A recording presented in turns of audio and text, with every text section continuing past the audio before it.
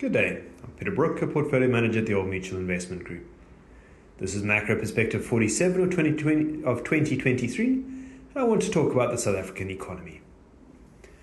As you may know, twice a year we look at our themes, and at the moment with the elections coming up next year, we're doing quite a lot of work on politics. So I went to a talk by John Steenhuisen, the leader of the Democratic Alliance, which is the official opposition.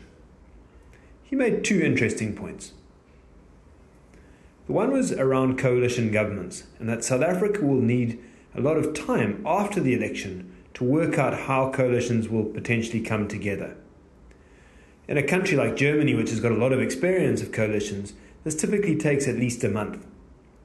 While apparently South Africa has only 2 weeks available to form a government, so we can expect some uncertainty. The second point was he was raving about the latest research released by Ricardo Hausmann from Harvard University.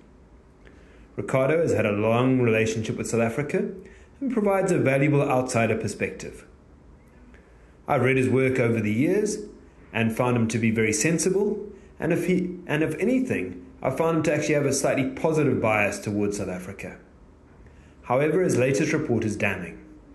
To quote, "The fundamental reason that growth has slowed over the last 15 years is a collapse of state capability to provide the public goods on which the economy depends." The report lays the blame for this on political gridlock in terms of decision making, ideology, preferential procurement, lack of municipal capability, and an increase in political patronage. I think this explains very clearly why the DA is so excited by the report. Now, while this is bad news, and clearly South Africa has been on a tough path, just to put a bit of context around that, the unemployment rate has increased by 0.5% per annum since independence in 1994. There is some good news, and that's things are so bad that we're starting to see change.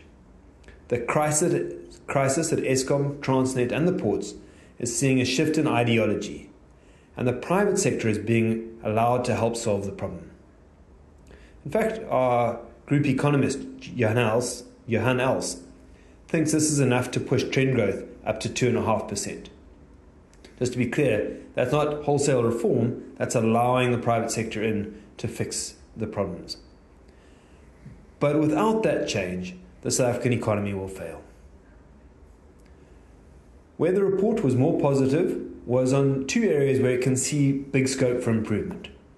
The first is massive investment into green energy, where South Africa has a competitive advantage. The second was a more interesting one, talking about spatial development, working on the fact that under apartheid, labour was too far from jobs, and that has continued. So if you look at it, similar economies to South Africa, the level of self-employment or micro-enterprises is 20% of the labour force, while in South Africa, it is only 4%. So essentially, we need to become more informal, more like Nigeria, and less like Europe. So an interesting question from all of this is, will we see political change as a result of the deteriorating service delivery? We will know next year. I hope you found this perspective useful. Until next week.